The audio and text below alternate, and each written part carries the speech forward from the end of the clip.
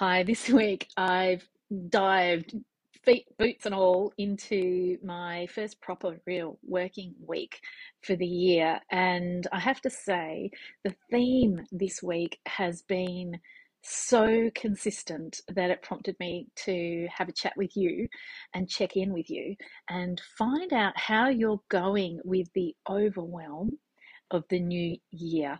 So even though we're in the first week of February, we're really feeling it, aren't we? We're feeling like we're dragging ourselves to some kind of finish line, it seems, because we didn't really get a proper finish line over summer. So I'm speaking to people every day who are knackered, completely and utterly knackered, but still motivated and inspired to make things better for themselves in their businesses. So, how are they doing that? Well, look, the conversations I've had this week, they've been twofold. So they've been my Like a Boss group. We did an in-depth training session on Tuesday for 3 hours, which was amazing. And today I ran my first No Quarter session for the year. The lucky members of No Quarter, there's only three of them, so they're getting 2 hours a week of really intensive work. And both groups are battling the same issues, and that is, how do we make things better for myself? So how do I make things better for myself so I don't end this year as knackered as I ended last year, in fact as knackered as I'm coming into this year? So how do I work smarter, not harder? How do I put things in place so that I feel that I can pace myself throughout this year? And how do I find the damn time to make the changes I need to make to my business so that I can make that happen? So there's a real sort of sense of impending overwhelm around that conversation, because people really feel like they need to make changes. They feel like they need to make things different and better for themselves than the way they've been, but they just don't have the time or the energy or combination of those things to be able to make those changes happen.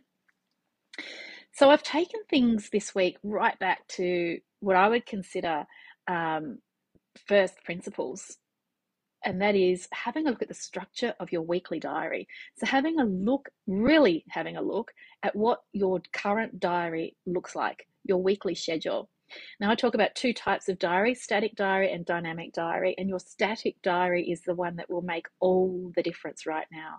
And that is, what are the chunks of time that you allocate within your week to each thing? So think of a student's diary. They know every Monday morning they've got English, and then they've got maths, and then they've got double art after that. Rocket, right? They know what their Monday looks like week after week after week. We need to do the same sort of thing within our business diaries. So we need to think, first of all, what are all the hats I wear as a business owner? Well, the first hat you own, or the first hat you wear, is yourself and your family or partner or pets or whoever's important to you in your day.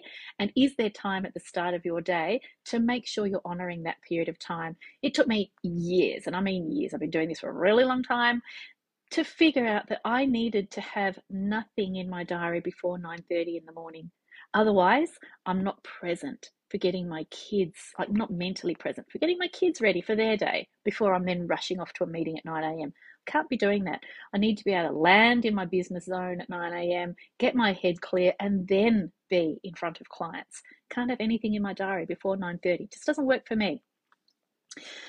I've got business owner hat. I've got therapist hat. I've got business coach hat. Business coach hat. Sorry, that was nearly rude. Business coach hat. I've got consultant hat. I've got so many hats that I wear.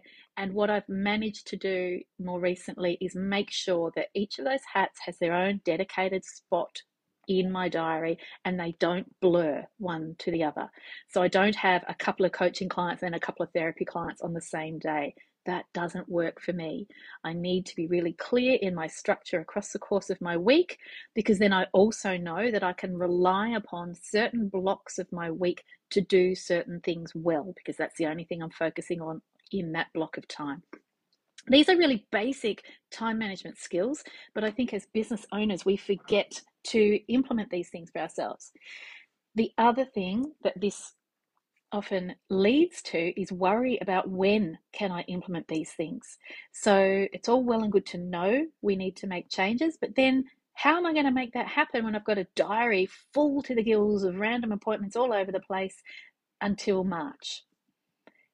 Okay, the first step is knowing what your ideal week's going to look like and then picking a date when you can start to implement that and make it happen. So, if you're like me and you're a therapist and got all these other hats that you wear in your business as well, and you want to make changes to your diary, but you're booked up until March, then you structure your diary from the 1st of March onwards to look like how you want it to look. By the time you get there, you'll be so grateful to yourself for having put that in place. So, the overwhelm you're feeling now is a sense of panic around not having enough time to do things, or a sense of panic about, well, I need to have fewer appointments in my week. I need to have more time to think about my business. I need to have more time to support my staff. I need to have more time to work on business programs and business projects and business problems. How am I going to make all that happen? Design it first, book it into your diary when it can be implemented, and then stick to it. Hard, concrete, granite boundaries around your time. Don't give in to guilt around availability. Structure your diary so that there's enough availability in a predictable, reliable fashion, and stick to it. Don't give in to fears about finances. I can't afford to see fewer clients because that's less revenue for my business. Well, that's a false economy. If you haven't got time to work on your business and develop structures that support the long-term viability of your business, then you're doing it backwards. So that then induces a conversation around fee structure.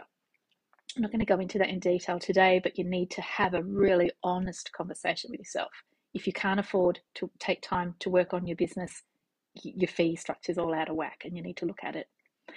So think about the mindset issues that have been holding you back from making the changes you need to make in your business. Think about, am I trying to be too available to too many people and feeling guilty? So the first step, get your head out of other people's diaries. Structure your diary in a way that works for you. And if people really want to work with you, they will make their diary fit yours. That's number one. Number two, get your head out of other people's wallets.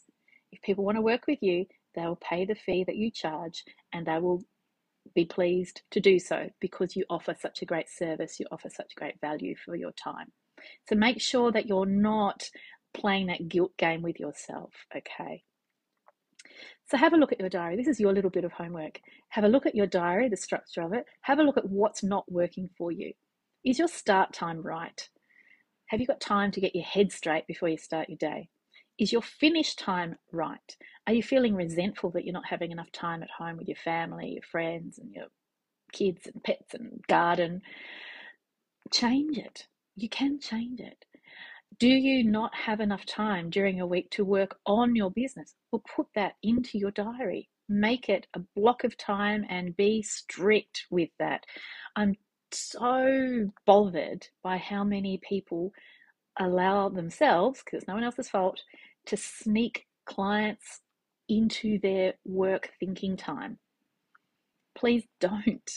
You need that time. You need that time to be able to work on your business. Otherwise, you stagnate and you feel like your wheels are forever spinning and you're never getting anywhere, right? These are concepts that are every single one of the things I've talked about today require lots more talking, lots more thinking. But it's a start. I wanted this conversation today to be a little bit of a start to get the wheels turning for you. If you're like so many others, myself included, exhausted, you need to make some changes to how your week runs. So I reset my diary about 6 months ago with the view that I wanted this year to be easier for me energy wise, and that seems to be working. I'm grateful already for how I've structured my week. So I want you to do the same. Have a look at what's working, have a look at what's definitely not working, design your ideal diary, and then find a date when you can start to implement that and then make it happen. You have to make it happen, and then you have to be strict with yourself and not let it come unstuck, because you're the only one who will undermine that. No one else is going to rescue you, and no one else is going to ruin your day. You're going to do it yourself. So be strict. Promise me you won't only work on your business at 11 o'clock at night or on weekends. Please don't. You deserve a weekend. You deserve your evenings off. You deserve a holiday. Make sure you book those in too, because I know how damned hard you work, and there's so much need for you to preserve your energy and look after yourself. So please promise me you'll do that, and I might pop back in for another chat sometime soon. Bye for now.